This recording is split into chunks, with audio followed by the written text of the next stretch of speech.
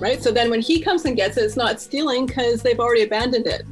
Right. He doesn't get all of the logic right because he has to get his associates Corey and Trevor to do the dragging, but the rest of the logic is there. We should probably take this point to mention that this is legal advice and you absolutely should do that as a scheme. What's love got to do with it? What's love but a second-hand emotion? What's love got to do with it? Welcome to What's Law Got to Do With It, a lighthearted look at life in law school. I'm Professor Richard Haig. And I'm 3L Law student Felicity Redan. Felicity, how are things today? Not bad, just another day stuck at home. Another day stuck at home because we are still in remote mode. I don't know when that's going to change. Your entire career as co-host of this podcast may be that we never do it together, which would be unfortunate, but... We'll have to bubble up. It looks like we're going to be online for the year, so... Yeah, I know. Well, and we're going to get to our guest about that as well, partly. So, Felicity, I always have to ask you a question that you don't know what I'm going to ask you. So, what's your highlight of the week so far? Oh, okay. My highlight of the week is that I was off visiting my brother for a little bit. That's where I recorded our last couple podcasts. And so when I came back, my parents brought my dog back. So I have my dog again. Oh, so the highlight was getting your dog back, not Yes. visiting your brother. I thought it was going to be visiting your brother. No, he got old after, the first couple years of my life, and now it's the dog that's very exciting. Oh, well, that's the dog appreciates that as a highlight, I'm sure. All right. So, enough of that. We have to introduce our guest. So we have a guest, as always, and I'm very pleased to introduce our guest, who's one of my colleagues. It's always rare to have a colleague, so I have too many students on this show. But anyway, so Karen Drake, welcome. Thank you. Hi, Richard. Hi, Felicity. Tell us a little bit about yourself, Karen. So I'm a faculty member at Osgoode. I joined in 2017. Before that, I was a founding faculty member at Lakehead University's new law school, the Boer-Alaskan Faculty of Law.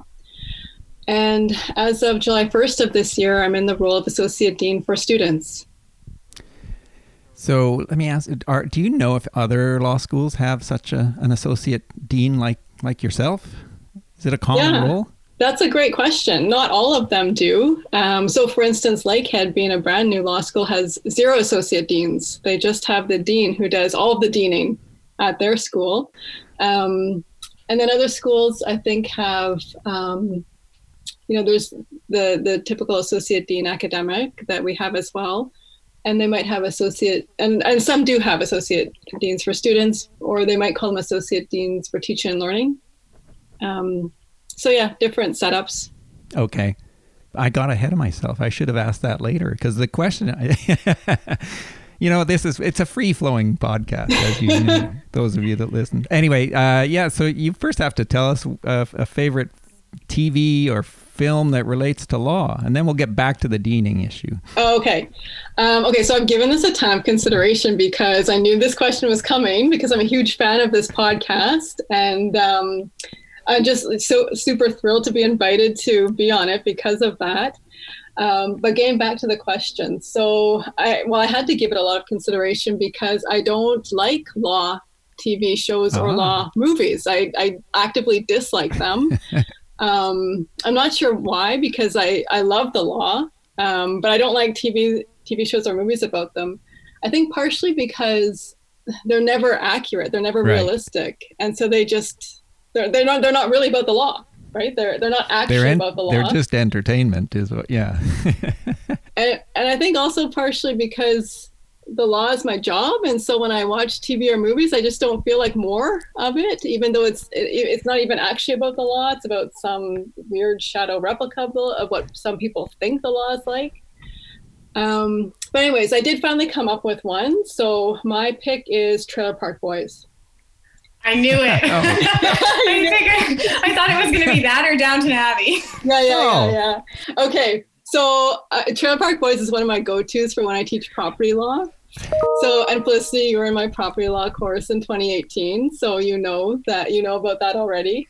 And then so I feel like I need to give a little bit of explanation because people might assume that Trailer Park Boys is not about law, but of course it is. So Trailer Park Boys is like the counterpart to Cops, right? So Cops is this, I guess, like documentary style show from the cops' perspective. Yeah. And Trailer Park Boys it's a mockumentary. It's not actually a documentary. It's a mockumentary, but from the perspective not of the cops, but from the accused, right? So in that way, it is very much about law. And then I also like to find ways that it's about property law as well. Well, I was about to. First of all, I was going to say that is the most thorough answer we've ever had from anyone. But I do understand. The reluctance to enjoy law shows, because you're right. There's so many problems with them. But I will confess, I do. I will watch a movie or two that relates to law. But I was going to say, now, how does Trailer Park Boys relate to property law without getting into your entire syllabus? Maybe you could just, or I should ask Felicity, since she was your student and she should know how it relates to. This is so much pressure. Now we'll see how much I actually learned in property law. This is so much pressure. No, but we used it as a ton of lots of something Professor Drake is very, very fun at in class is finding ways that sort of like legal concepts that you think of in real life or in TV shows actually are true or aren't true in the study of property law. So like finders keepers and the concept of adverse possession and all of that. So one of the examples was when one of the Trailer Park Boys puts out their garbage, whether or not they still have possession of that garbage. Hello! It's Terry checking the road for safety. All right, Jeff, it's clear. Basically, here's how it works. I mean, sometimes people throw out good stuff, but most times they don't. So if we see some nice stuff up on someone's lawn, Trevor goes up, he grabs the stuff, and basically he's doing them a favor. He's throwing it out for them, putting it to the curb. That's putting out their garbage. It's not stealing. He can't get charged for that. He's not taking it. He's just taking it from there and bringing it down to the curb. And I do remember it also came up in our property law exam fact pattern. It was like they had a cat hotel or something that they were trying to start on the lot. It was wild. Yeah. But yeah, exactly. That was perfect. You remembered all the examples. That's A+. Well done. Oh, good. Felicity hates being put on the spot, but actually she likes it, I think. It's one of those love-hate things. So I'm warming up to it for sure. Isn't there a real case about garbage and whose property it is? Was it based on that? Here's me. Exactly, I don't know anything. Yeah. So, and the thing is, I have to give credit. It was one of my students who brought this, I think in our 2018 course, who brought this example up from Trailer Park Boys, right? I don't remember in that much detail. I have to be honest. I've blocked a little bit of 1L out of my brain. Okay. But yeah, so there's an actual case about putting your garbage out, and does that constitute abandonment? So you are abandoning your possession of this personal property. And then in an episode of Trailer Park Boys, we have Ricky, who's got this scheme where he gets Corey and Trevor to go and drag people's barbecues or lawn furniture to the curb. And so when they put it by the curb, they're putting it out for garbage. So then they've abandoned it, right? So then when he comes and gets it, it's not stealing because they've already abandoned it. Right. He doesn't get all of the logic right because he has to get his associates Corey and Trevor to do the dragging, but the rest of the logic is there. We should probably take this point to mention that this is legal advice and you absolutely should do that as a scheme. Make money real quick. It's you another should trust Ricky. He knows what he's doing. Or at least Professor Drake. Well, yes. Your interpretation of what Ricky was doing. All right, that's another first for this podcast. We've never gotten into substantive law before. It's like having an interview for the government in a way, right? Is that what? Yeah. You're really prepping me for my job search, and I appreciate that. Yes. So, but moving on. So you are an associate dean at Osgoode, and you're in basically looking after the students' welfare. Is that really what it boils down to? Yeah, this role is described as being the student-facing role. So, I'm there to absorb students' concerns and, to the extent that I can, hopefully resolve them. Do students only come to you? Is it? I don't want to get too dark here, but do students come to you with only problems, or is it like the news, or do you get students who come up and say good things about how great Osgoode is, or how much fun they're having in law school, and they just want to share that with you? I mean, I guess that's the nature of the role, right? And especially not being in person. I'm sure if we were in person, I was walking around, people would stop me and tell me, how fulfilling, their lives are at Osgoode.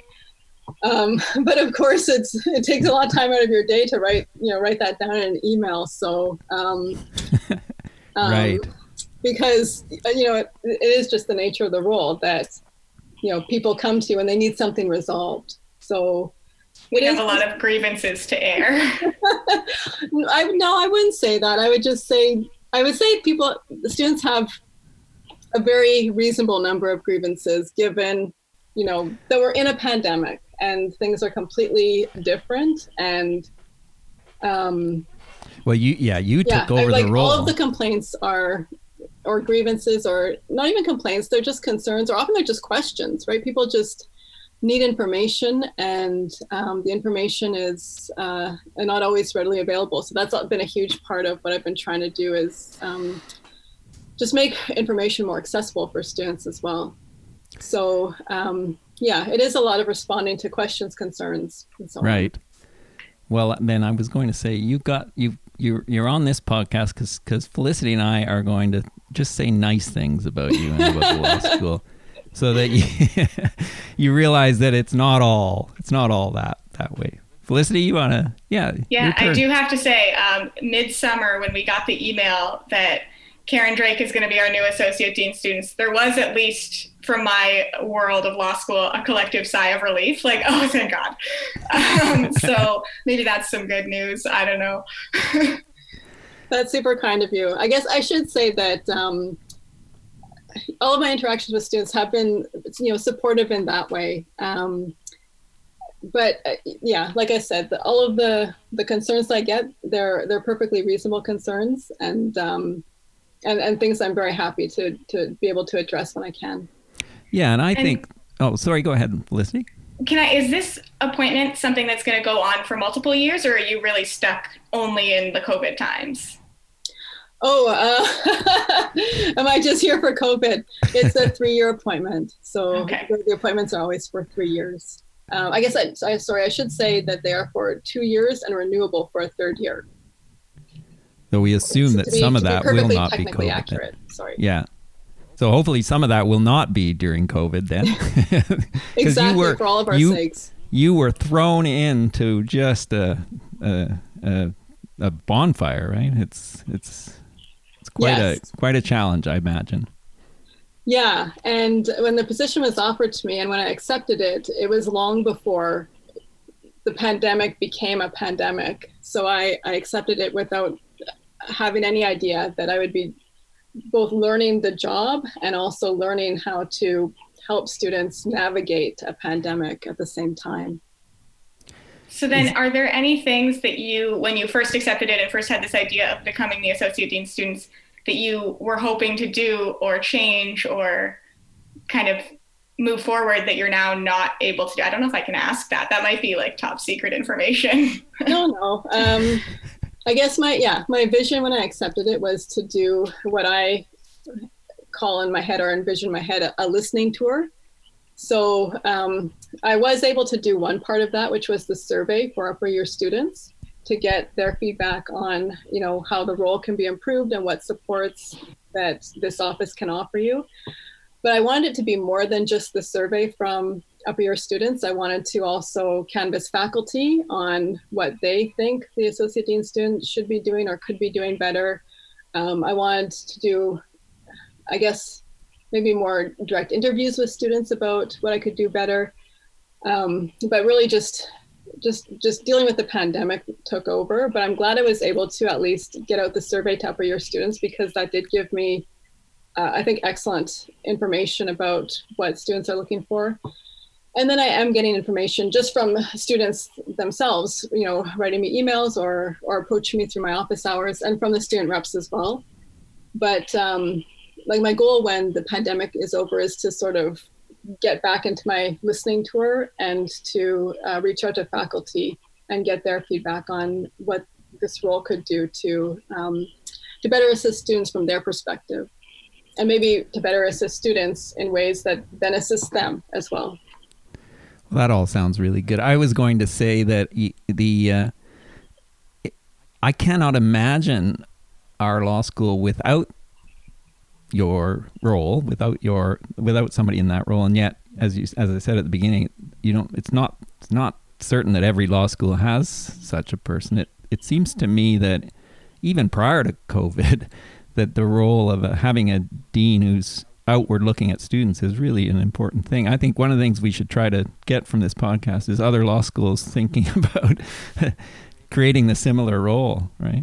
We are very highly listened to, I'm sure, and very well respected among the ranks of law school administrators countrywide. That's no. Our target audience after first year and prospective students is deans of other law schools, right?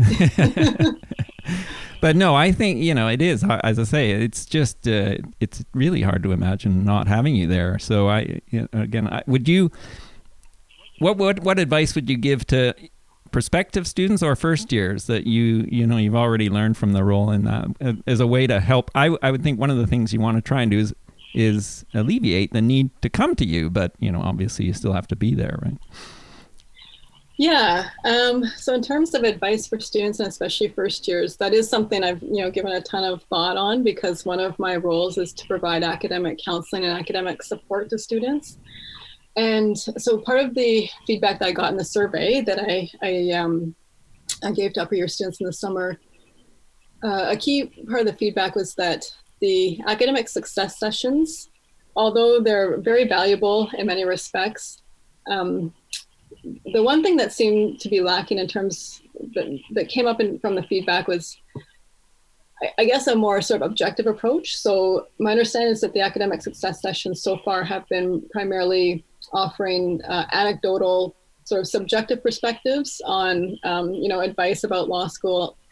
And so I got the sense that students are looking for perhaps more empirical evidence. And so one thing I've been doing to supplement the subjective anecdotal perspective that's offered in these sessions is I've been doing research to collect together empirical, peer-reviewed scholarship on these topics. And so one thing I've come across as I'm doing this that's really popular is Dr. Carol Dweck's research on a growth mindset as opposed to a fixed mindset. And as I've been doing that research, it's incredibly popular. It's sort of infiltrated all aspects of positive psychology. And as I've been reading it, it's really resonating with me. So I guess right now my advice for students, and especially first year students, is to get to know a little bit about a growth mindset compared to a fixed mindset, and to do what you can to implement the techniques of a growth mindset. So I don't know how much you want me to get into all of that now. I don't want to take over the whole podcast with my with this research, but I'll be talking more about it at our academic success session that's coming up on Friday, although this podcast won't have aired by then, but it'll be recorded, so it'll be available online. Oh, that's fascinating. So you're becoming you're having to learn psychology as much as anything, or therapy as well, I suppose. Is that part of what you do in that role? So academic counseling. So I remember when I was considering this position, and I met with the previous Associate Dean for Students, Professor Lisa Dufresnoy, and one of the first things I asked her is, what do you say to students when they come to you for academic counseling? I just have no idea. What do you say? And so she gave me some specific examples of questions that have come up and how she answered them. But it just occurred to me that I should probably, do some broader research. And so in doing that, I found that, this research on a growth mindset versus a fixed mindset and how it can help with academic achievement is sort of the most popular scholarship happening right now, and seems very effective. So yeah, I've had to become sort of a little, I'm not going to say expert. I've had to do some research on psychology. Right. Like any good lawyer, you have to learn something quickly. Exactly. Become a mini Teach expert. yourself. Yes. So without the students kind of coming in and dropping in on you in the regular course as they normally would, I'm wondering what kind of that counseling looks like from afar, or from how would a student kind of seek that academic counseling in this weird remote world? Do you have virtual Zoom hours or for? Yeah, exactly. And that was actually one of the pieces of feedback that I got from my survey. So a few different students recommended have online office hours. And I thought, of course, I should do that. So I've been doing that for the past, I think, three or 4 weeks now. So I've got my online office hours. They're every Friday afternoon. The time changes depending on meetings and schedules, but I've got my webpage with updates. And so my online office hours is one of those pages. So you can click on that, and each Monday it's updated for the office hours for that week. And the Zoom link is provided. So you can just drop in. There's no need for an appointment. And I use the waiting room feature so that if I'm having a private conversation, no one else will just drop in inadvertently. They have to be admitted. Right. So that's the way to prevent someone from just walking in on our conversation. It's just a weird world, isn't it, right now? How do you miss teaching, or are you still teaching? I don't even know what. Yeah, so there is a teaching release associated with this position, and so I'm not teaching this semester. I'm only teaching one course in the winter semester, and I absolutely do miss teaching. I really enjoy teaching. It's something that I get really worked up about teaching, and so I get anxious about it. I'm really committed to it, and so on the one hand, it's something that does make me anxious, but I also just love it at the same time. So I miss I'm not doing it, and I especially miss I'm not doing property. It's one of my favorite courses to teach, but I'm not teaching it this year. Yeah, there's something about first year teaching that's just really special. Exactly. After that, we just get jaded and sad and need all the academic counseling. That's right. One would think that it might be the first years that need it, but no, it's actually upper years need it more. But you're both absolutely right. There's something so great about first year students and just introducing all of the conventions of law for the first time and just having people experience that for the first time. I love it. Yeah. It's interesting you say that. So I feel the same way, that I love it, but I'm always anxious before walking into a classroom, and maybe that's a good thing, but I don't like the feeling. But I actually like the feeling once I'm up there, after the first sentence comes out, basically, and it's all fine. But maybe that's because we take it seriously. I don't know. Exactly. That's my experience as well. I find the hour right before I teach is when I have so much anxiety about it. But yeah, once I stand up and once the first words come out of my mouth, then it's fine. But I even find it hard to attend a meeting in the hour before I have to teach, which I think most people don't actually experience. And so it's not a valid excuse to say I can't make it to that meeting because I'm teaching after it, right? That's not legit. So. Oh, I try that. I think it is. Well, okay. You need to, you have to get in the zone or something. Right? Exactly. Exactly. I think we're really pulling back this curtain on law school that I didn't even know existed. This is wild. I think one of the things that struck me when I first went to law school as a student was how, up until then in my undergraduate career, professors were always, just distant. They were superior beings. But in my law school, and I try to do this at Osgoode, is that I just found the professors, many of them, were very down to earth, and they treated you like you're now in a professional school. I'm a professional, and you are too. And so it was a very different relationship I had in law school with my professors. And I don't know if, again, not every prof is like that, but that's one thing I try to do in law school is to just, obviously there's still a hierarchical relationship, but I try to make sure that students realize that I'm treating them as, not really as students, as professionals or budding professionals. And I think there's definitely some formats in which that's easier, like a seminar, for example, compared to if I know that you're going to be grading me on a curve with all of my other classmates, there's something that's just always going to be a bit of an imbalance there. Yeah, we should have a podcast about grading. I don't, because it's not ideal, but yeah. It's supposed to be a lighthearted look at life in law school. I know. It's going to get serious. This takes us way down the wrong path. So, and we are close to time, by the way. So, Felicity, you want the final question for Karen?